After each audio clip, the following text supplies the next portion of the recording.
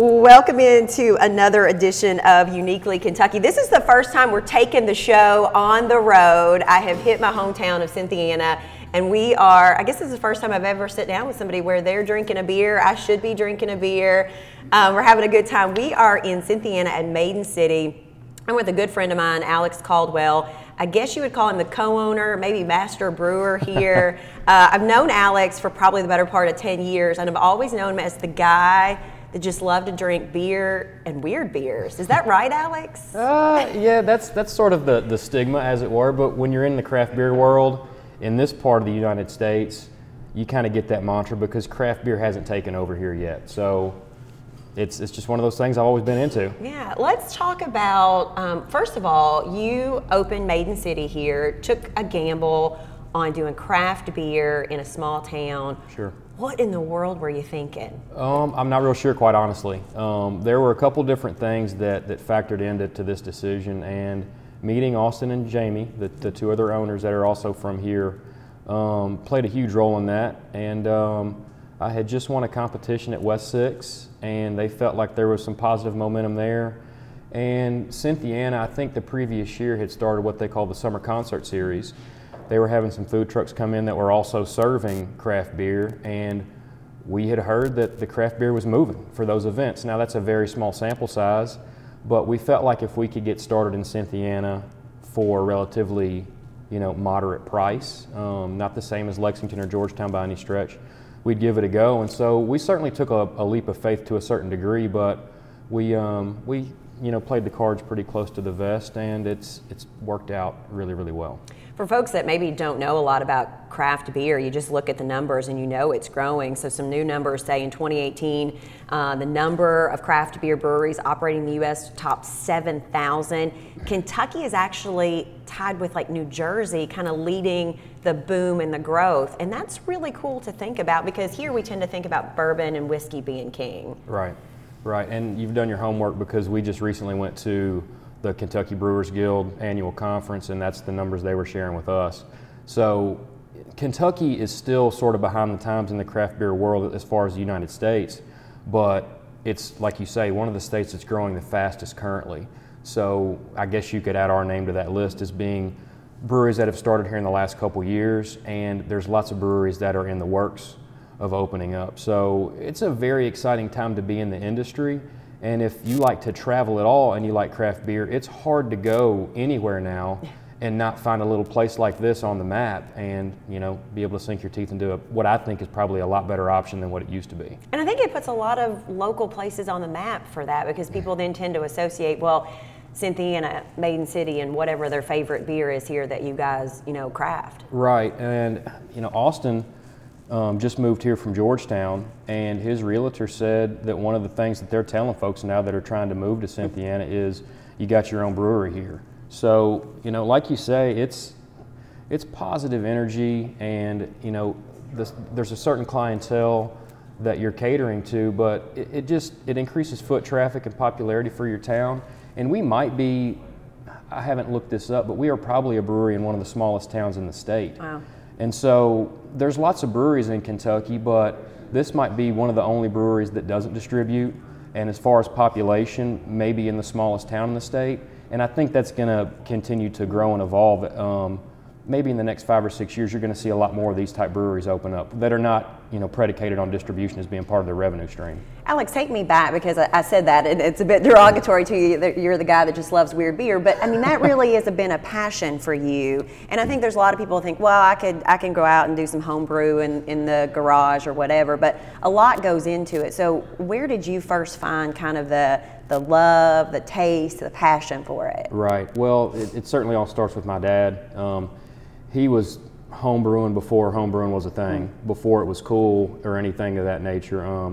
He's even told me about going to local Tasty Freezes and getting the dry malt extract from them that they use for malted shakes and starting that way on the stovetop. So my brother and I were exposed to craft beer and import beer early on. And he had taken a couple trips to Europe and brought back bottles. And, as a young boy, you start venturing down to the basement and sorting things out, as it were. And we were exposed to craft beer and good import beers long before anybody our age even knew what that meant or was. And so you get to college, and for me, I was always the guy that people would ask, what do you think about this or that? Because they knew my old man, and he sort of was the godfather of homebrewing in this part of the world, and helped found the Bach team in Lexington, the Brewers of Central Kentucky Homebrew Club. So there was that, and then as you age, your taste evolves and changes, and I found that to be true for me in my early 20s. I just wasn't happy drinking mainstream American-style lagers, and once that happened, then I said, Dad, I would really like to learn how to make good beer. And so, I don't know, Amber, it's maybe been 7 or 8 years ago, we started knocking out homebrew batches together. That grew and evolved, and then as you well know, following us next door, I always like to keep something exotic around, and it usually depends on the season, but life's too short to drink cheap beer, the way I go at it, and there's always new and good options, especially right now in America. What goes into what you do? Because it's a lot of work. I mean, like you said, it's not just I'm out in the garage tinkering and putting some stuff together. It's a lot of effort, I think, right? Yeah, we had no idea what we were doing. We were like, we'll be open a couple days a week, and we'll just work a couple days a week. But any small business owner knows, and we know now that it's a 7-day-a-week kind of thing. But as far as the brewing process goes, we brewed a batch of beer today, and there were maybe 3 or 4 hours of preparation before we walked in the door this morning. So there's that component. Then the actual brew day for us is a 6 or 7 hour day. This batch of beer we made today is an IPA, and it'll ferment for the next 7 to 10, sometimes 14 days. And then after the primary fermentation is over, we'll get it cold, which will help drop a lot of proteins out of suspension, and then we'll transfer it to what's called a bright tank. That vessel allows you to carbonate the beer. It gets it really cold. Then we can transfer from the bright tank into kegs. And so on the short end of things, some styles lend themselves to being ready in maybe 3 weeks on the short end. Most ales are in that ballpark.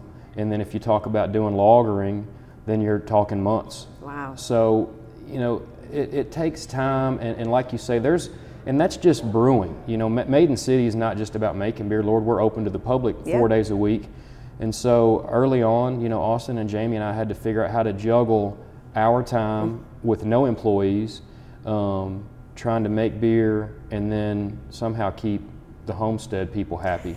And that was tricky. Wife and kids. Yeah, that was tricky for a little bit.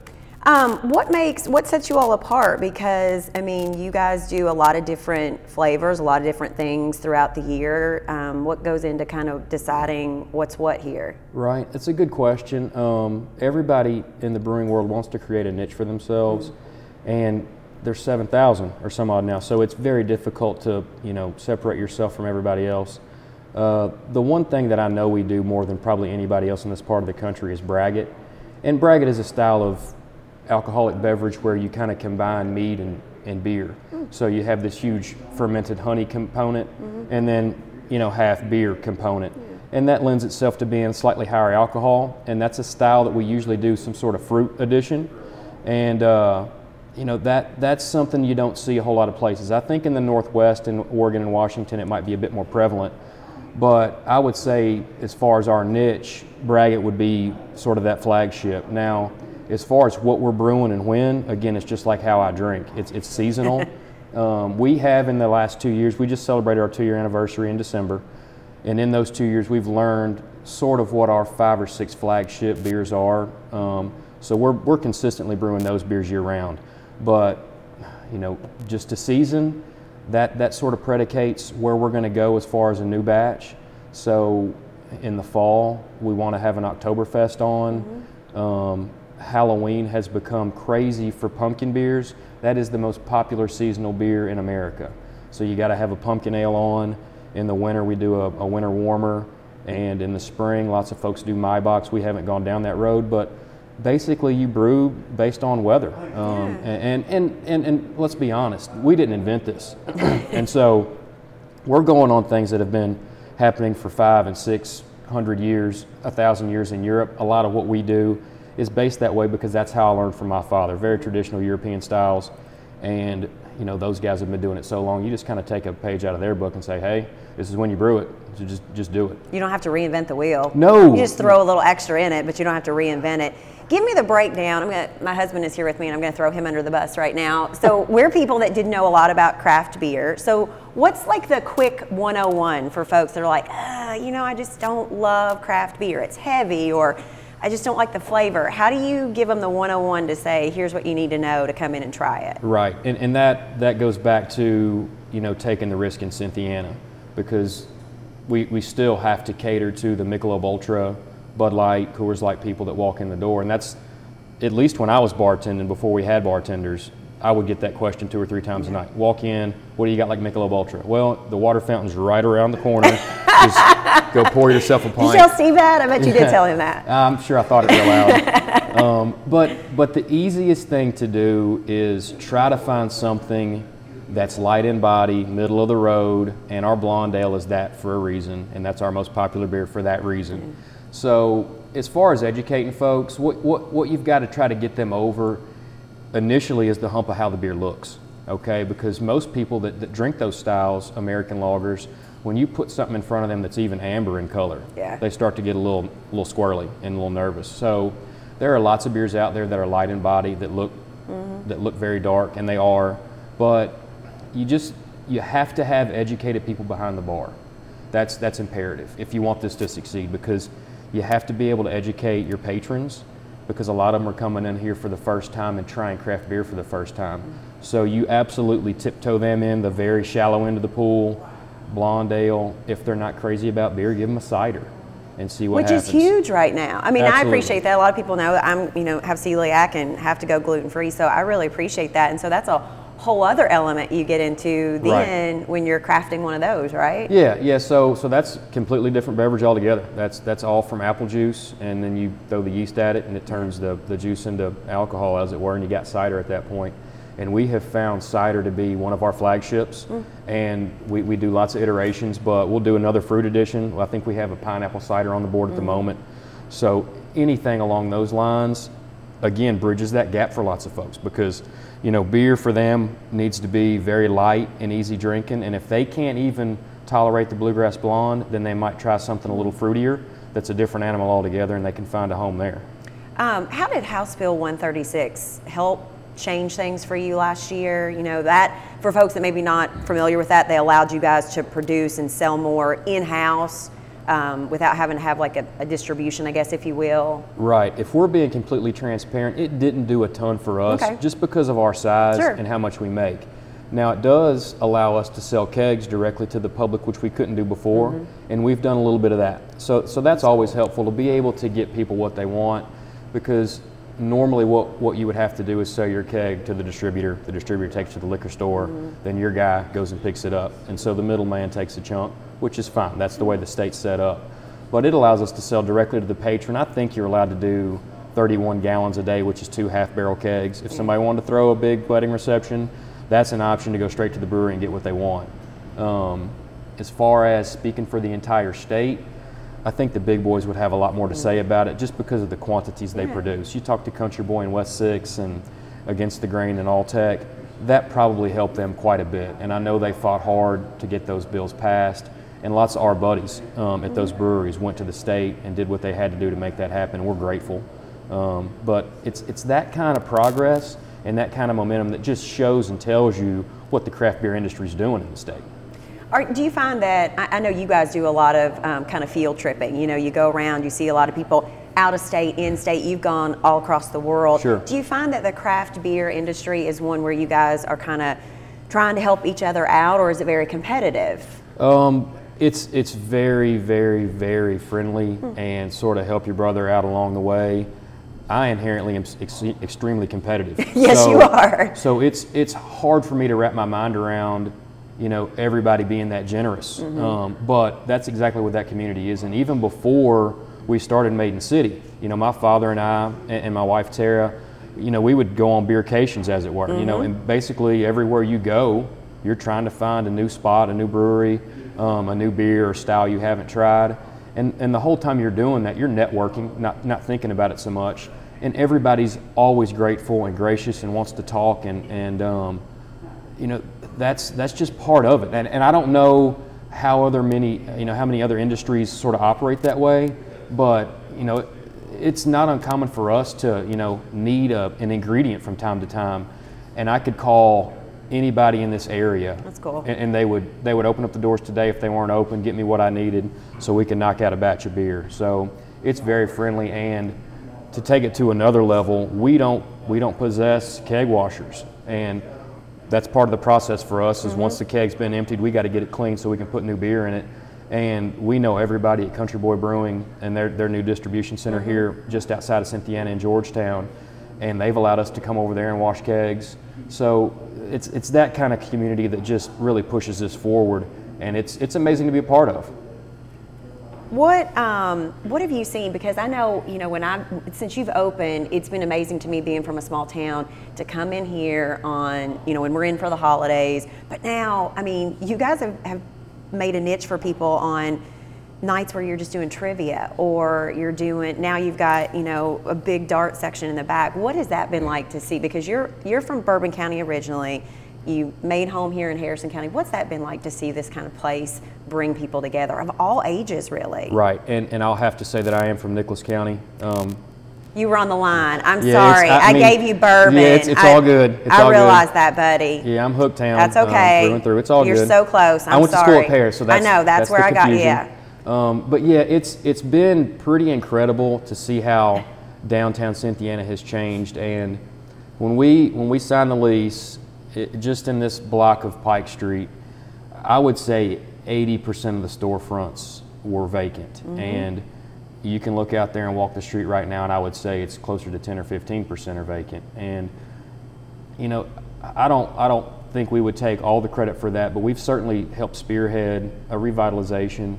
And like you say, the food trucks, the trivia, the darts are all things that Cynthiana hadn't, as far as I know, ever had. I'm sure there were dart boards and things of that nature, but it's created a viable option for entertainment for a demographic that was leaving Cynthiana and Harrison County. And so once you do that and you get that demographic used to staying put, then you sort of change the game. And that's why I think you're seeing a lot more foot traffic downtown. You're seeing more storefronts that are open for business, and it's been incredible to be a part of. But it you know, we're not making a ton of money here, right. but the pride you get from doing such a thing is so incredible that it just forges you ahead. You obviously want to make the best product you can, but just the support you get, and even on slow days on Sundays, you know, we got Sunday sales passed here early on. Those are the days where people tend to come in from out of town, and they're trying to check a box off the list of a brewery they haven't been to, take a nice Sunday drive, let's hit up Maiden City. And just spending time with those folks that are into the craft beer industry and into the world of drinking good beer, you get a lot back from that. It's very rewarding. So, you know, there's lots of perks to this sort of thing, and it's a labor of love, no doubt, but just the steady success that we've had is incredible. And it's awesome to do it right here where I call home now. And, you know, people know who you are when you do that sort of thing in this size town, and it's something my wife and I are super proud to be a part of. A lot of people, maybe if they're not from Cynthiana, they don't know Cynthiana is known as the Maiden City. So kind of talk to me a little bit about incorporating that history of that into the name. Was there some thought into that? There was. You know, just like we talked about, we don't distribute, and we knew early on we were going to be a small brewery. So we knew that we had to have the people of Cynthiana and Harrison County sort of wrap their arms around us. If we didn't keep those people at home drinking our beer, we were going to have a hard time surviving. So circle that back to let's name this place, what's the thought? And so we wanted to find something that made sense for here. And the moniker of Cynthiana, unbeknownst to me, was the Maiden City, is the Maiden City. And the little story that goes along with that, you know, makes good sense to us. And we just thought that would be a way for people to embrace what we're doing.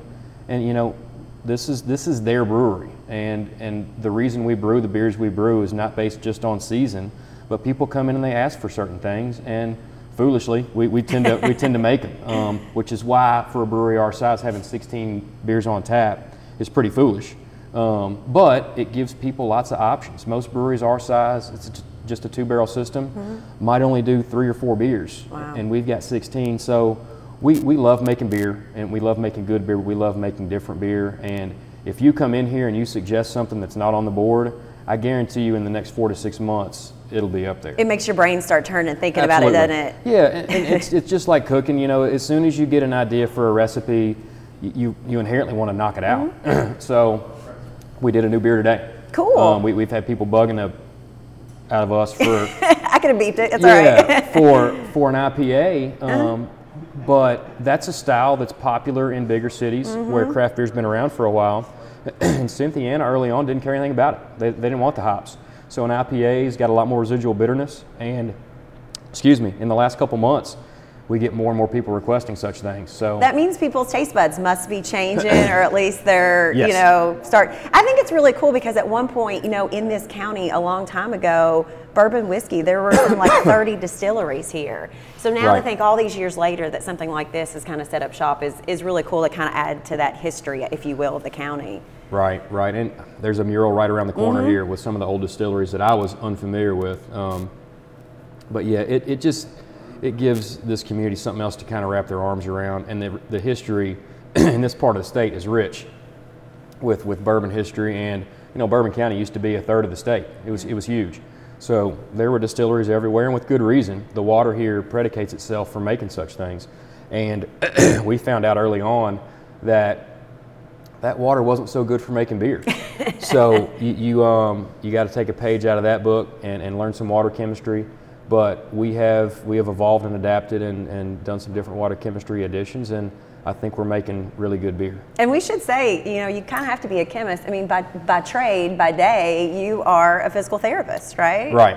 So those two worlds don't really, I guess, interchange, but They're both therapeutic in nature. Therapeutic in nature, very good. All right, let's talk about something I'm super uber proud of. I will never forget the day that I'm sitting on the set, have my phone right beside me. I always check if I get text messages. I get a text message from you going, "What if we named a beer after you?"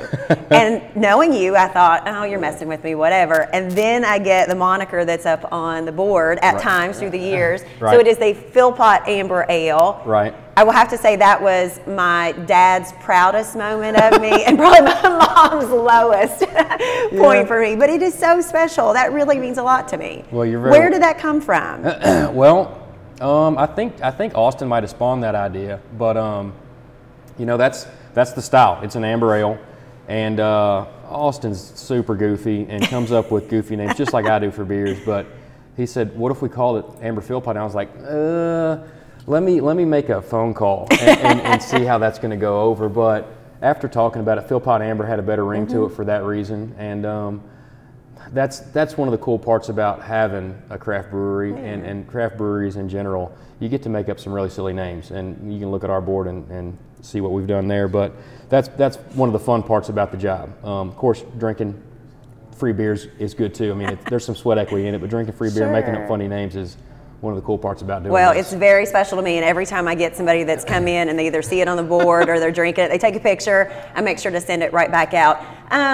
Last kind of as we're kind of wrapping up, what do you think the next wave or the next future is for craft beer? Because obviously we've seen the growth, we've seen the boom in it. Kentucky is certainly kind of getting on board. What do you see down the pike for this? Well, and this is coming from the conference we just went to. I think there's going to be a little bit of a shakeout. I don't think this area is oversaturated at all, but there certainly are parts of the country that maybe are going that direction. So I think what you're going to see is the people that continue to make really good beer are going to be fine, and the people that are on the edge of that are going to maybe get pushed to the side a little bit. But the numbers are already proven that the craft beer drinking volume is down in the last year, and we're not going to feel that at all, as small as we are. But the big boys, Sierra Nevada, Sam Adams, those guys are already feeling that, and it's going to trickle down eventually. We might be 5 or 10 years away from that. Right. But I think what you're going to see is you're going to continue to see small breweries grow and develop, but I think you're going to see the quality of craft beer in America get better because it's going to have to. If you want to be viable, you've got to make a good product. The other thing I'll say is it's been interesting to watch how different styles of beer have evolved. When I started drinking a lot of craft beer, sours weren't a big deal in America, and that phase has sort of come and gone. So we've seen that whole evolution of barrel-aged products using wine barrels, port, sherry, to make sour beers, and that's been very popular, and I think that's sort of on the downturn of the bell curve. And right now there's a style called a New England IPA, and it's called the Haze Craze. So it's a real hazy beer, kind of hits you in the face with the hop aroma. It's very fruity in nature, and that's a beer that they actually just made a new style guideline for judging purposes.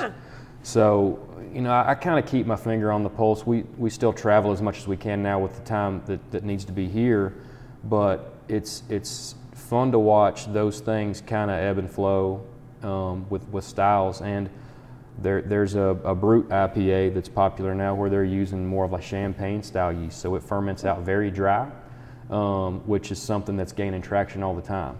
So it's very interesting to watch and see kind of what's coming down the pike. Hemp beer is something you're going to continue to see because the hemp industry, as you well know, is booming, especially in this part of the world. So, you know, I wish I could tell you what it looks like, and I wish I could tell you what it looks like for us. But that's the beauty of doing this, is the only thing you can forecast is change. And you know, I hope in a couple years Maiden City looks a little bit different, because if it doesn't, we've probably done something wrong. Yeah. So we're going to continue to evolve, and we're going to continue to keep our heads down and make really good beer. And as these styles change, we're going to go with them, because that's what people want, and that's what you got to do. So 2 questions I always ask my guest. One, just because I think when I talk business owners and people that are out there doing things, I just want to know kind of what they're reading. Are there any books that are important to you that have helped you kind of, I don't know, are there beer guides you love? I don't know. But I don't. Things that inspire you, things that keep you going, kind of on the business side? The inspiration comes from drinking. You go to some place and get a flight and try 4 beers and maybe 4 styles you've never had before, and see where that puts you. Sure. Because your olfactory is going to work the memory bank, and that's what's going to cause you to be inspired, in my opinion. Now, I learned by doing, and my dad taught me how to homebrew, and unfortunately that's one of my shortcomings, is that I haven't had the education, as it were, out of the book. So it's more just learning and what feels right from what I've learned hands-on. So, you know, to answer your question, I don't read a whole lot of literature. I'll find something I'm crazy about as far as drinking, and I'll look at a clone recipe, and then just from my knowledge base and what I've done in the past, I'll sort of evolve that recipe to kind of make it our own. But, you know, you don't have time to do that. You're into with kiddos, and I'm a little busy. You are a little busy. We call this podcast Uniquely Kentucky, and I love to ask my guests what you think makes Kentucky so unique. The list goes on and on. I mean, born and bred, bluegrass is a special place for you and I. Wow, Amber. I would say the biggest thing is just the nature of folks around here. Very uncommon to not go down the road and wave at somebody. Very uncommon not to run into somebody you do or don't know and be greeted warmly. That's what makes this place special, and that's part of being in the South. The bluegrass is always gonna be home, and Lord, growing up on a farm makes it different. So if you grew up with those smells and being outside, it sort of changes who you are inherently. And you know, I love everything about here. Horse racing, bourbon, all that stuff is quintessential. But just being from here and what I think is being a wholesome character is what this place is all about. And I would say Austin and Jamie and I would all agree to that, and all sort of fit that mold. And that's why we work so well together, and that's why I think this place has been as successful as it has. Tell folks, if they want to come check the bucket list and say I've been to Maiden City, when are you open, where are you located, so people know? Right, downtown Cynthiana, 123 East Pike Street. We are open Thursdays from 5 to 10, 5 to 11, depending on the crowd. Fridays is the same, 5 to 11 sort of thing. Saturdays we start at noon and stay open till 11 or 12 again, depending on the crowd. And then Sundays we've been doing 1 to 7. So you know, if you get a chance to take that Sunday drive or any day, especially on a day like this when the sun's finally out. Get on the road and come to Maiden City. We'd love to have you and share a pint. And check out Facebook because you guys always have live music and you Sure. tell which food trucks are going to be around. So make sure you check social media as well. Right, yeah, Facebook page, Twitter account. I hesitate to say I'm not the tech guy. Jamie is. It's all right. We might have Instagram. I'm sure I don't know. But yes, food trucks. Yeah. My wife has got that on the lock. So food trucks, music. Usually Saturday night for the music. And yeah, follow us. Alex, I sure am glad that you were my neighbor all those years ago. We were neighbors for about 10 years. We both decided to move at the same time. That's and right. Lo and behold, you came back to Cynthiana, which I think is amazing. So cheers to you and the next how many ever years for Maiden City. Thank you so much. Awesome. Thank you. You're welcome. That was great. Thanks, Oh, see, that's good too. Oh, you wanna do Let's that? just do that for a second and just see.